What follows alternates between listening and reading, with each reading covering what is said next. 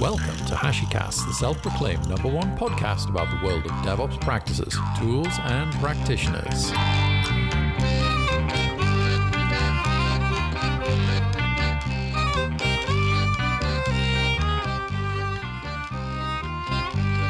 Okay, so today on HashiCast, we're going to talk all things Consul Connect, and we've got two very special guests for you.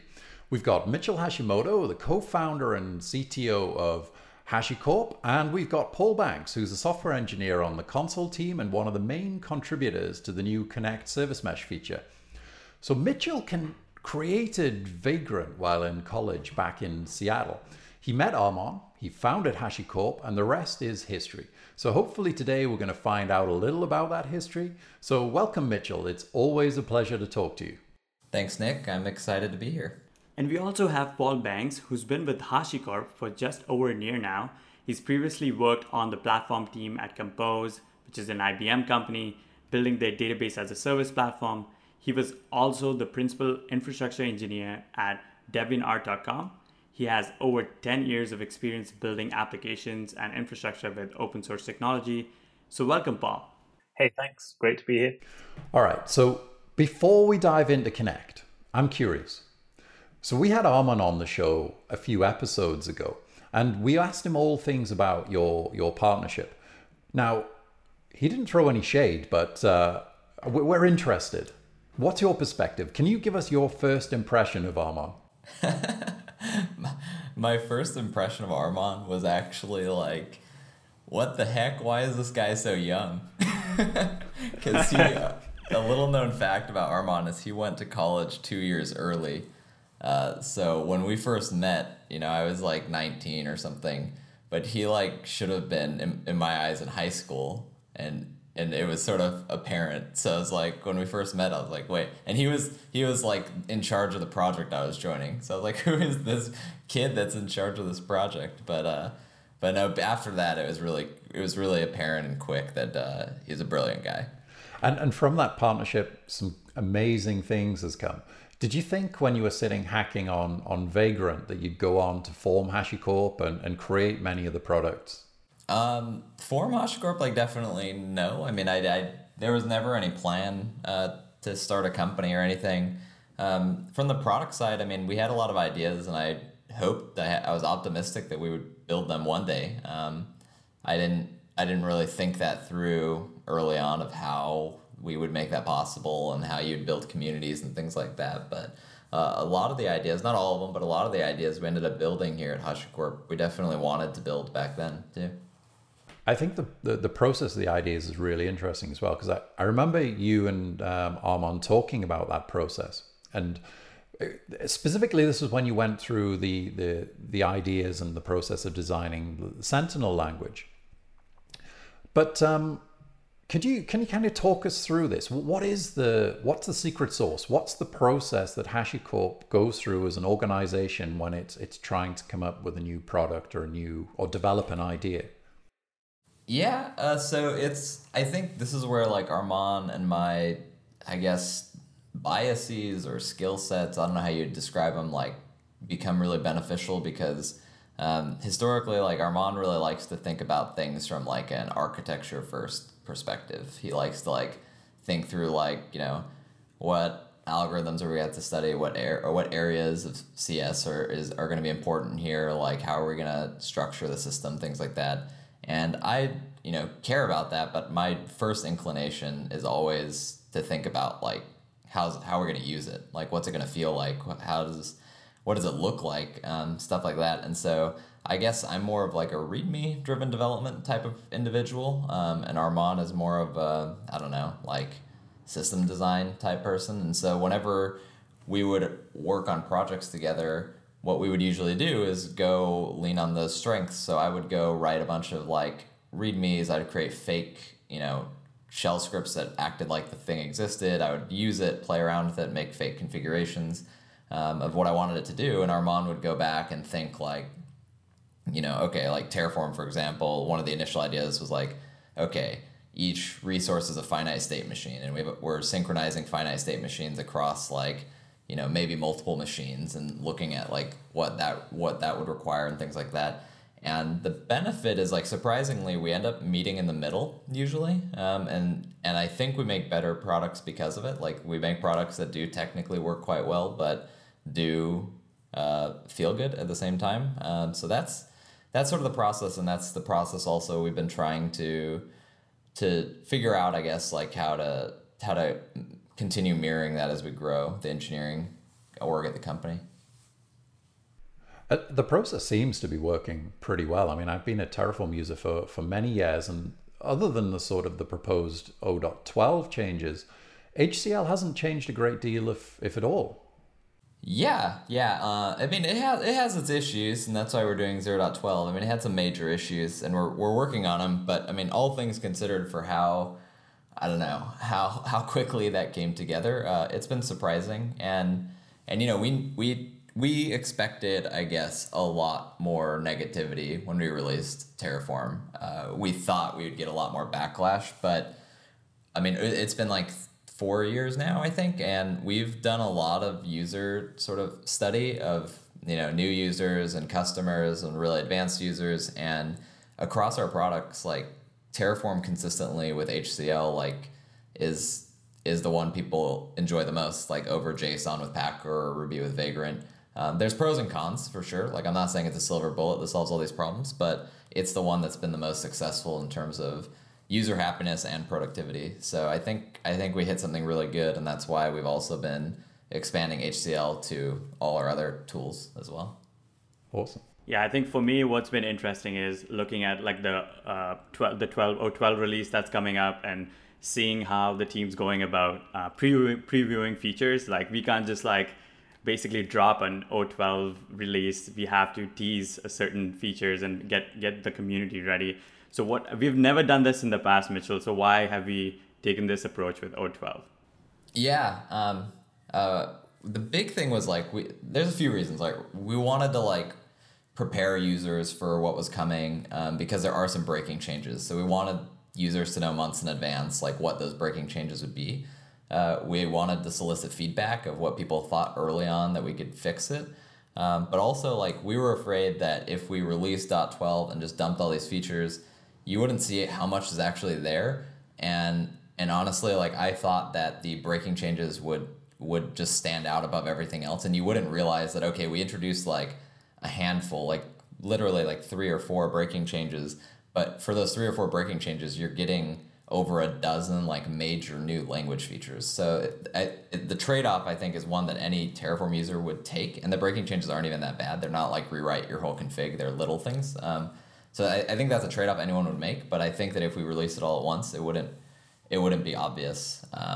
And releasing them one at a time, like on a sort of weekly blog post series, has also helped focus the feedback. Like, each week we'll get feedback just for the thing that we talked about, just because it's like hot in terms of Twitter or the community, and it's the focus. And that's been super helpful. We've got, generally it's been really positive. We have gotten a few concerns, but you know, that's what we're using that feedback to sort of shape what tooling is built in the Terraform team to help with upgrades, and where should we focus better error messages and things. Like, ideally it's everywhere, but in reality you gotta focus on some stuff. So we're using that feedback to do that. I'm glad like we're taking feedback, even if it's negative, or in some cases it's positive, which is pretty awesome for us. Yeah. So before we dive into Connect, Paul, I would like to ask you a few questions and kind of get a sense of your background and where you come from. So how did you get started in tech?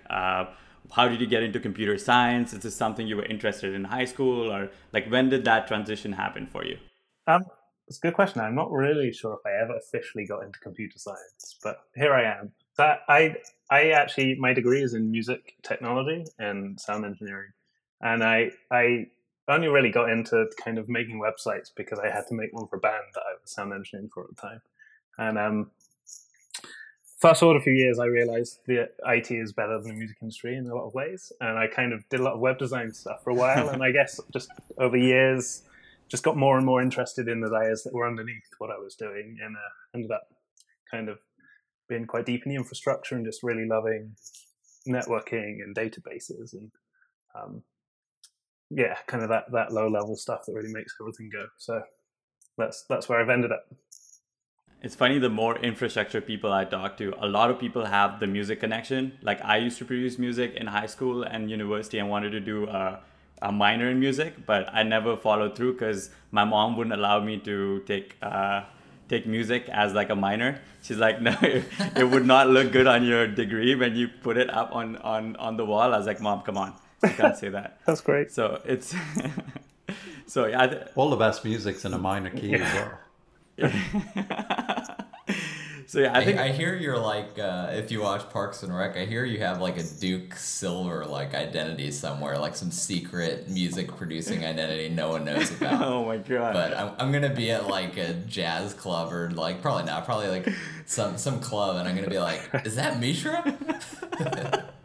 No, I wish I would be into jazz, but I was into progressive house music.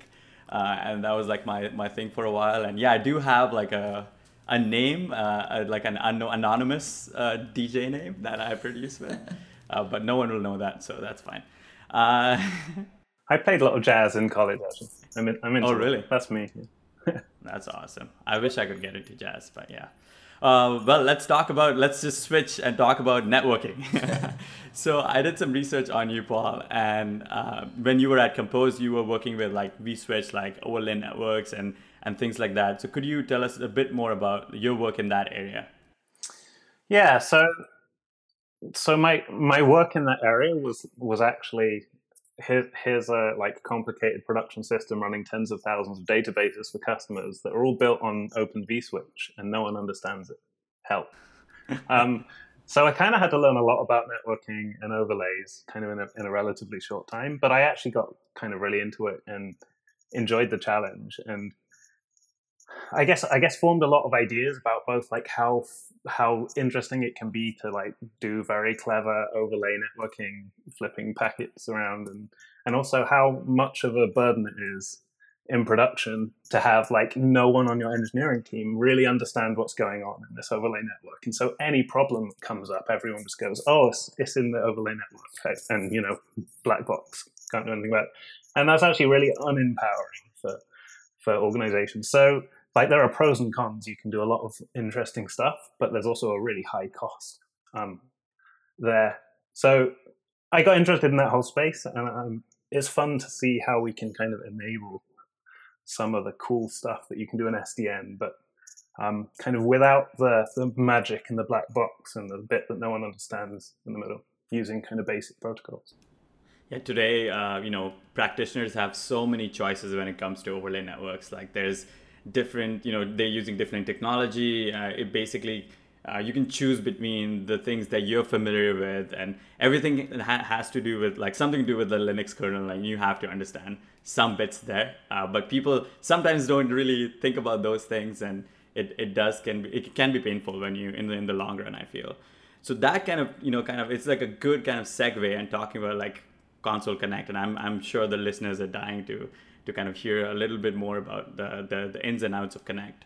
So let's talk about like the design process. So could you explain to the listeners like what Console Connect is and how did you go about designing Connect? So Console Connect is service-to-service authorization, basically, using mutual TLS. So in your service mesh, we want to be able to secure the access between the different services that are communicating in your data center. And once you have really dynamic workloads, you can't do that by just configuring firewalls manually. It doesn't work. And even if you kind of configure them with tooling, like you end up with like a multiplication. Like for all the different instances, you kind of have this explosion in the number of rules you need and the rate at which they change when services are moving from host to host. So Connect aims to solve that by just moving like identity enforcement to the service level using TLS and certificates rather than kind of being at the firewall IP level where you have to maintain these IP lists everywhere all the time. The way I like to describe it too is like really basically it's sort of like think of any side project like you've ever started, like fun little website. It's like if you ever connected like even the web server to the database, or just if you did microservices and then 2 services, it's like you probably didn't encrypt that. I know I didn't encrypt that. Like, you're just trying to like launch a side project, right? Like, you just get it going, but like it should be encrypted, right? Like, if it was easy, I would do it. And the whole point of Connect is to make that the default, to make that easy. So like, how do you make it so that I launch these 2 different things that need to talk to each other? I just feel like I'm just connecting over an unencrypted connection because that's what's easiest for me as a developer. And the complexity is console in the background and Connect and making that all encrypted for me. And that's how I like to view it from that user-centric point of view. Yeah, and just to be clear, like, is Connect a separate product, or like it's a feature in console, right?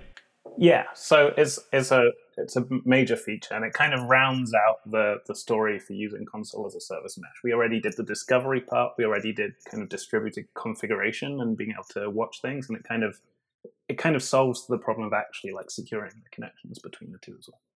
Cool. So could you kind of give some insight to, like, you know, some of the like the early design process, and like how did we approach, like, you know, solving problem? Because I know like console's been solving the service discovery and the config storage problem for a while at like really large scale. So I think bringing in yet another, like, you know, feature, it could be difficult, it could be challenging. So what were like the design challenges that you foresaw, like in terms of like implementing it at a scale that console was already kind of used to, basically? Yeah, well, I think kind of for a bit of history, the original motivation for what is now Connect came from customers, and it came from users who had very complicated infrastructure, lots of legacy stuff around. Maybe they were doing kind of public cloud, kind of cloud native-y things, but that certainly wasn't the bulk of it. They had old systems, they had kind of monolithic apps, even kind of hardware and mainframes and things in their data centers that all needed to connect. And the problem that they had with their infrastructure that we kind of didn't have a solution for was like, how do we secure all of this stuff? How do we keep up with the changes and kind of enforce the network policy that we know we want, but how do we map that to these tens of thousands of IP tables rules across all these hosts? It was a nightmare. And so that was kind of the problem definition that like Armon and Mitchell were thinking about. And like, it quickly became obvious that like, even if you kind of automate some of that and do it programmatically, you still have this kind of explosion in the number of rules when everything's tied to network addresses. And so that's kind of where the identity-based security idea came from. And then that was just a really good fit with the control plane that we had already built. And so the nice thing about console is that it's got all the bits you need for kind of a data center control plane, if you like. It's got health checking built in. It scales to huge clusters because of the combination of like a eventually consistent gossip pool along with this strongly consistent central state. So like there's a lot of moving parts in there that are perfect for and blocking queries, so you can kind of watch for real-time updates at scale through this cluster. It's got all the bits we need for kind of building a data center control plane. So the question was like, how do we use that to like solve this security and access problem? And like mutual TLS was kind of the obvious and the simplest answer we could come up with. We could have built a new software-defined networking thing, but who knows? Maybe we will one day. But like mutual TLS was like the obvious thing to do first, right? And that's kind of where it came from. In terms of design process, I think once that was nailed down, it took several people kind of quite a while thinking about the problem in a general way. And then when we sort of had a good idea about the scope and what we kind of wanted to build, we wrote a lot of design. I think we spent like 2 or 3 weeks up front just writing RFCs. There's kind of a bit of a joke about how yeah, and I want to say like something people may not know is that like even when it was just Armon and I, like for years, like our major new product features and new products in general, like we are a very heavy design specification oriented company. Like at the risk of like at the risk of like we lean further towards like a military contractor than like a agile startup, right? Like I think some people have laughed that's like this is kind of waterfallish, and it is like in a sense. We try to make them smaller so it's not like that, but with new products it's definitely kind of like that. We like to like I think we wrote, Paul could correct me if I'm wrong, but I think prior to any code being written for Connect, we had written at least 40 to 50 Google Docs pages of internal design of how it would work. And the whole point of that is kind of like rubber ducking, right? In a sense, it's like by forcing you to talk through it, you like realize like, oh, but what about this? And other people think that too. And especially on a team, it puts people on the same page. And I think that, you know, the key is to make those smaller so that you're not waterfalling an entire product at a time. But when we first started Connect, that's kind of how it went. Yeah, so I think that was broken out across maybe 10 or 12 different like RFC documents and yeah, that sounds right. Higher level documents. So each one was relatively focused, but it drilled into a lot of detail, especially the initial design ones where we kind of really had to understand things. I think the first one, a couple of the first ones we wrote, one of them was like, what is one of our TLS certificates going to look like? And like the reason that's a really important thing to nail first is because if you just kind of all have this fuzzy idea that, yeah, sure, our service is going to have a certificate, but you've not really thought about exactly like what's in an identity and what, like, then you just can get a long way through talking about kind of system level architecture things and not kind of be on the same page about exactly how it's going to work. So I think that process was I actually find it really fun. It's a perfect match for me. I love to write verbose documents about things, but yeah, I like it too. Obviously, like my no promises, but like my like dream one day is that we'll just take all the RFCs, good and bad, and like terrible ideas and like decent ideas, and just bind them together in a giant book and be like, this was 10 years of HashiCorp engineering and all the mistakes we made, but like here it is in its raw form. That'd be awesome. Oh, that would be a bestseller. My wife jokes that I found the perfect job because like I can't write an email response to someone without sitting there for half an hour like typing 1,000 words. So she's like, it's great. Oh my god, people like it. Do you ever think about like the consumer? So I do not have the patience that you all have. Like I remember reading one of the RFCs. And yeah, I gave up halfway through, to be honest. Like I was like, this is way too much to read for like 9 a.m. Yeah, I do think as a consumer, I write it all and then I go, I'm really glad I don't have to read this. Yeah, I mean, I think there is an expectation that there's generally very few people that read the whole thing, and that's okay. Like what's more important is that like the knowledge was recorded and that you worked through it. The rare cases where I think people do read a lot of it is when you get like a new team member that's diving into a subsystem and it's really boring and really dry, but like it's just more, I don't know, it's more contextually accurate than if I were to like explain why we did something in Connect today. Like I forgot a lot of the context. So yeah, it's like an encyclopedia. You don't read it, cover to cover. I think the other thing is we have kind of quite a set format for how we write, or like there are at least several elements that are fairly like set that brings a lot of benefits. And one of those is that like the first page or two is like a high level problem statement, the background of why we're even solving the thing and why it's the right thing to do now, and previous attempts and that kind of stuff. And then like just a really high level, this is the proposal, this is how it's going to work. And then the very next thing we do is talk about the UX, like what's it going to look like in the CLI, what's the config going to look like. So actually like for most people, it's those first sections that you want to read. And that's going to tell you what this product's going to do and what it's going to feel like. And like that's where the feedback's from. And then it's only like for like the kind of team who are really in the weeds on the details that really need to read through the other 10 pages of like, this is exactly the algorithm we need to use, or the data model concerns, how we're going to work out the API issues, all that sort of stuff. All right, I think we should jump back. So like I've been playing around with Connect. Both Nick and I have been kind of playing around with it. We've been trying to use it for like things like Lambda functions and things. And these are all teasers. Hopefully something comes out soon. We'll do an official kind of blog post or something. But what was interesting for me is like the focus of Connect, which is, I think, unlike, other solutions that are out there right now, is like right now is on layer 4. And then I know we will extend the functionality to layer 7. So why did we, like, my question was like, why did we start with like layer 4? Why did we focus on layer 4? So like connections and layer 4, like security and things like that. Yeah, so that really came out of that history I mentioned, where we were kind of looking to solve the problem of like people find managing their firewalls difficult in this very dynamic environment. And so layer 4 made a ton of sense, because like what people actually were coming to us saying is, we want a way to like secure the traffic between all these different things. And the things were all using TCP, right? What was like less the case that you might imagine now, if you're talking about service mesh, is that people were coming and saying, we've got like 100 gRPC microservices in our Kubernetes cluster. Can you figure out how to secure them? So like the reason we started at layer 4 is because that was just what is going to work everywhere.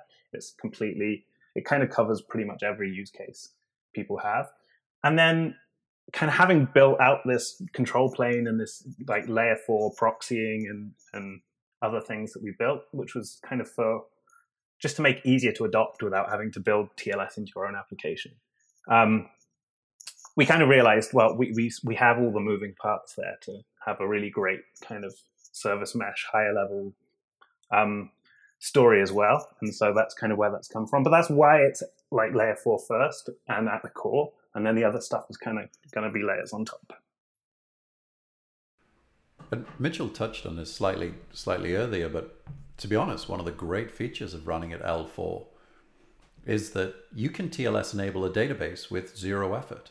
And that's not a trivial thing to do anyway.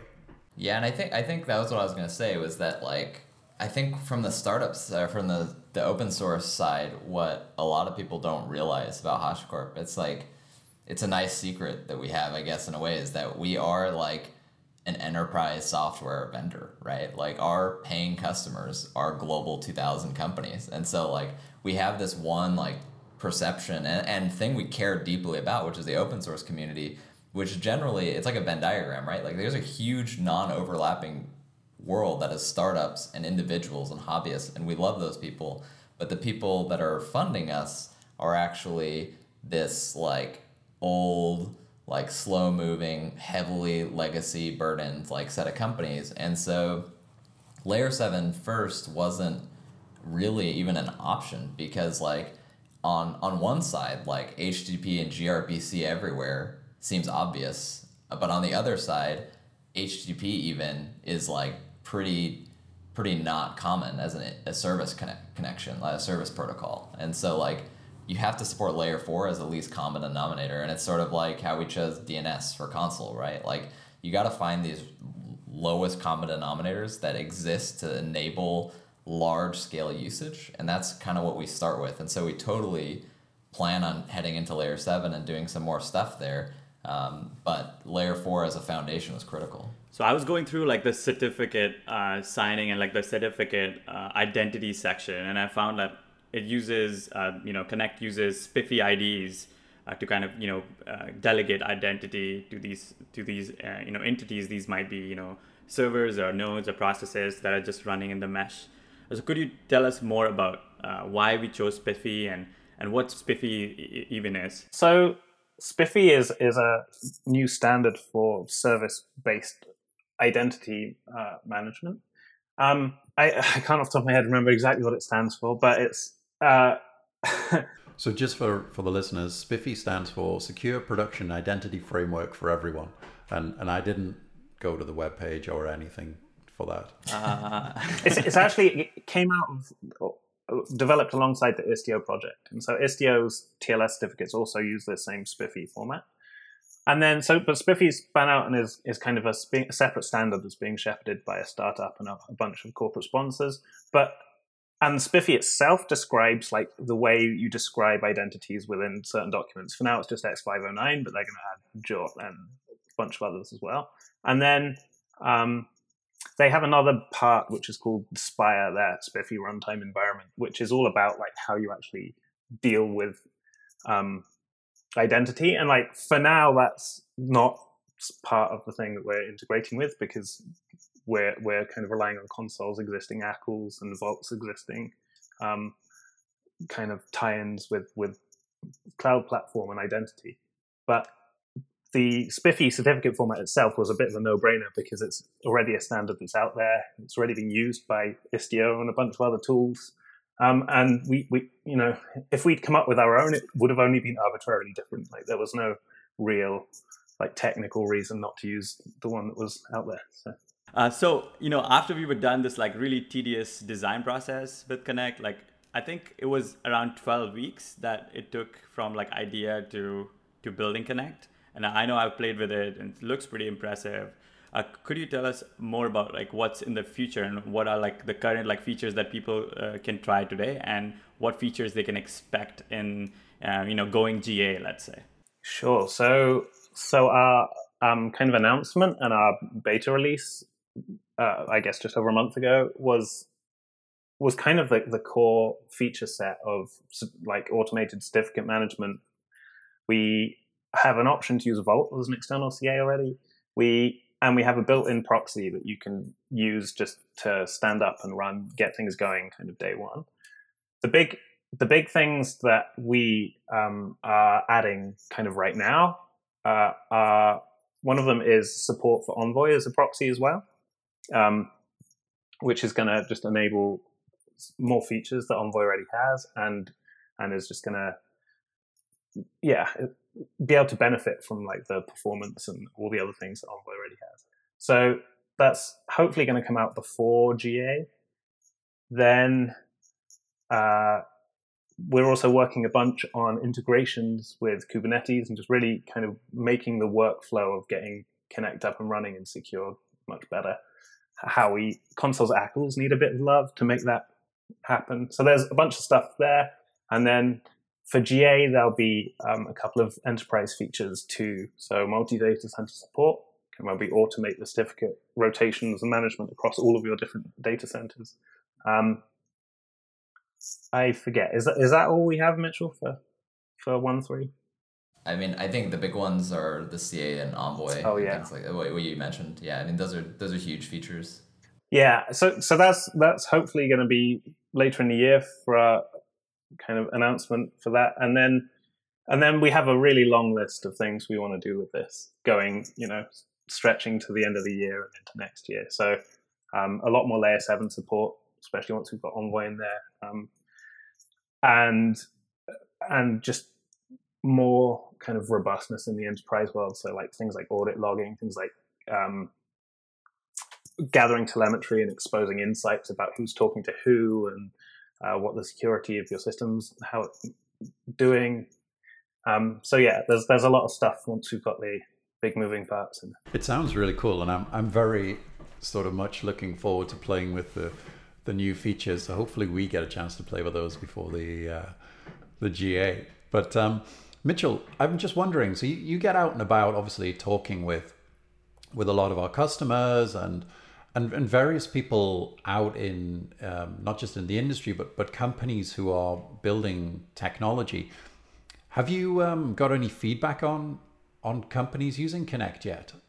Yes, there's so I would say like the production rollouts are pretty limited at this point, but there's quite a lot of interest in people starting to test this out. And I think one of the I mentioned it in like one sentence in the Connect announcement, but it's one of the coolest and scariest things about Connect being built into Consul is that, like our most recent like figure that we get from publicly connected Consul instances, this is ignoring a huge number of Consul instances, but is that there was like over 5 million phone homes by Consul agents. So there's like a huge existing install base out there. We work directly with a lot of customers that themselves have huge clusters that aren't connected to the internet, so aren't part of that number. And Connect did have core changes that affect Consul, and so the fact that deployed pretty successfully is really important. First of all, because even if they're not using Connect, they're validating a lot of the Connect architecture. But for the people that are planning on using Connect, it's also almost instantly at a fairly large scale, which is frightening. It's like usually you release something new, especially like our background, like you'd release something new and you just slowly get larger and larger adoption if you're successful and that's what you want. But given console's pre-existing nature, it's sort of like the companies that want to turn it on aren't just adopting console. They're like, yeah, we already have console and, dozens of data centers with thousands of, nodes per data center, and we just want to flip it on. And it's that sort of is the fear and the struggle that we're working with right now to make sure that will work, and why this testing process is happening and why it's not in production yet.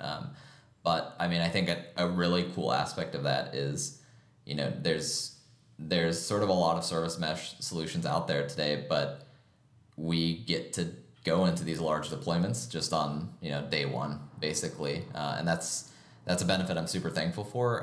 But we got to do it right. And I'm pretty excited to kind of hear those use cases as well. And I guess we'll start hearing some stuff maybe in blog posts and things, but certainly by Hashi Days next year, we'll probably have some great talks from people, which is just going to be neat. Yeah. You touched on Kubernetes. Yep. Now, there's a plan for Kubernetes and Connect, and yeah, the plan is to have a native integration.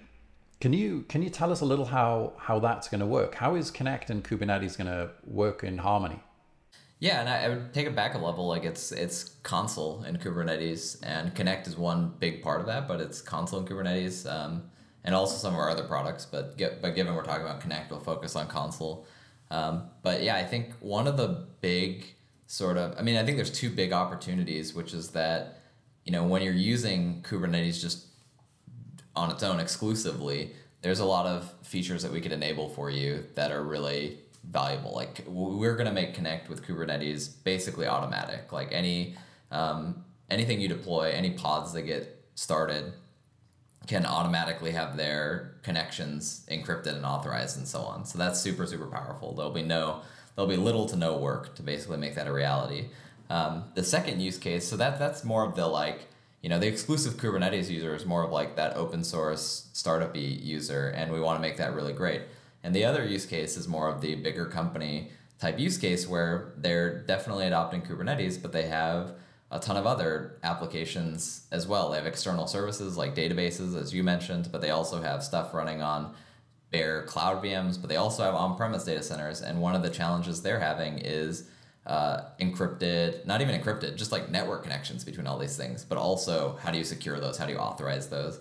And so for them, we're working on a bunch of functionality to make it easier, and this will help everyone, but to make it easier for console agents to join servers that are running in Kubernetes, or console agents to be able to discover and communicate with kube services. Likewise, like if you're using Kubernetes, the kube service discovery is built in, it's there, it has a lot of features, and you don't want to have to use console's DNS or anything, because you want to use the variables you get in your YAML resources and things like that to be able to reference all this stuff.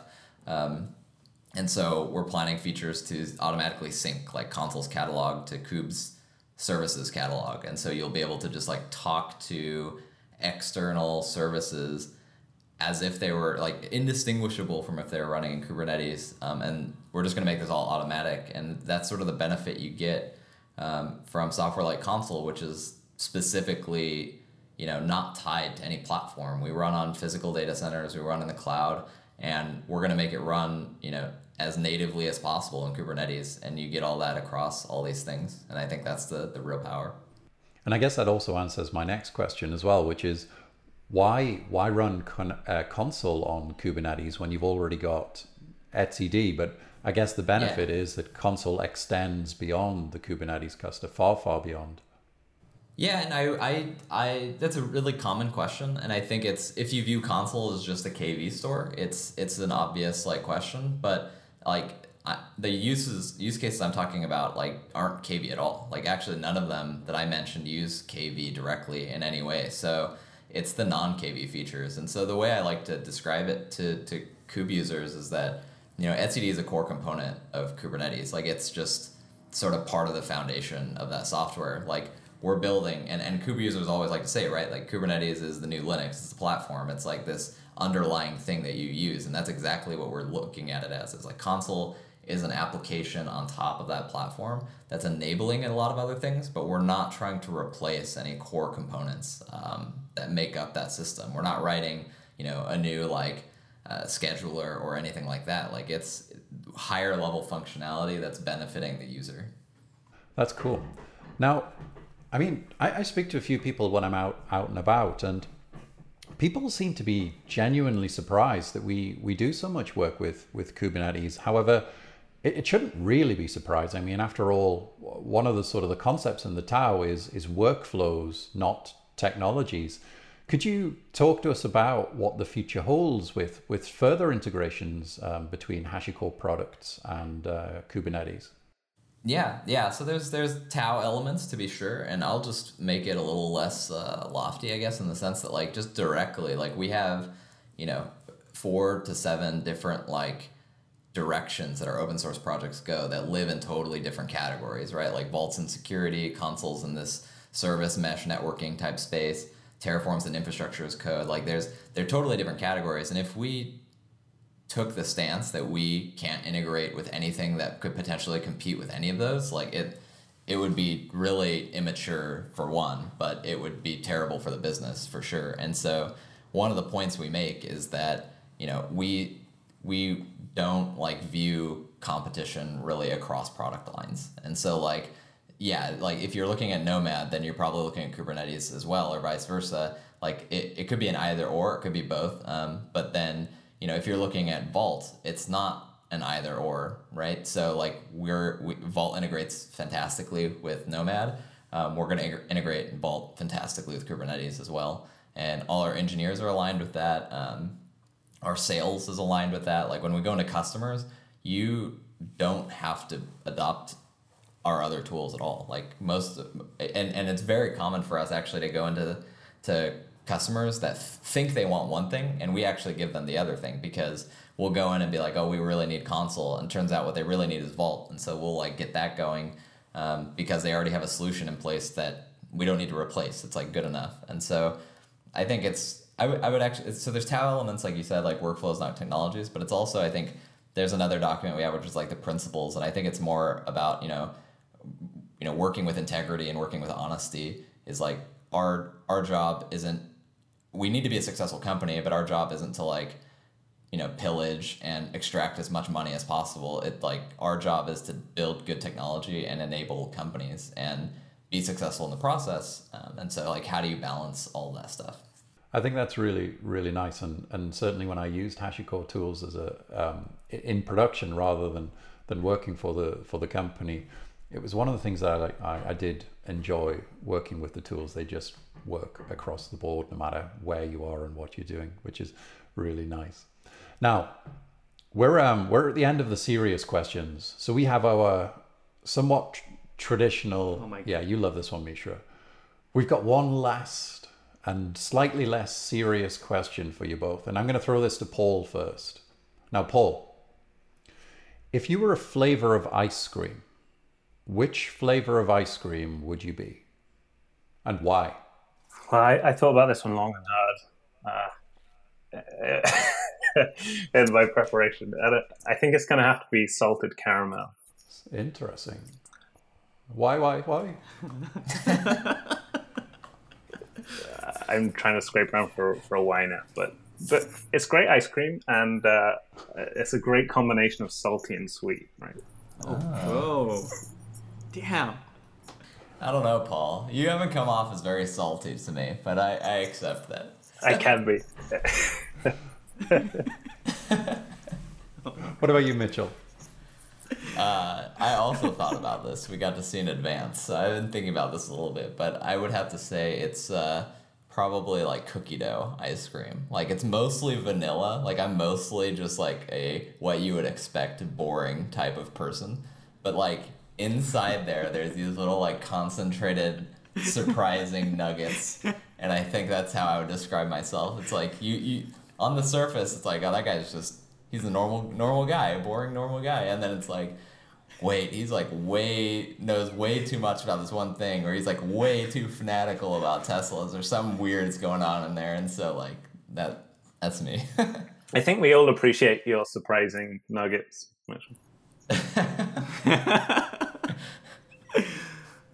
I want to thank you both for taking the time to join us today, and hopefully for sharing some interesting information with our listeners, and I hope everybody's excited as we are about Console Connect and get out there and give the sort of the beta a try today, and most importantly, give us some feedback. Let us know what you think, and if there are anything that's missing, that's really, really useful to us. So thank you both. Thanks, it was fun. Thank you. Thanks. You've been listening to HashiCast with your hosts, Nick and Mishra.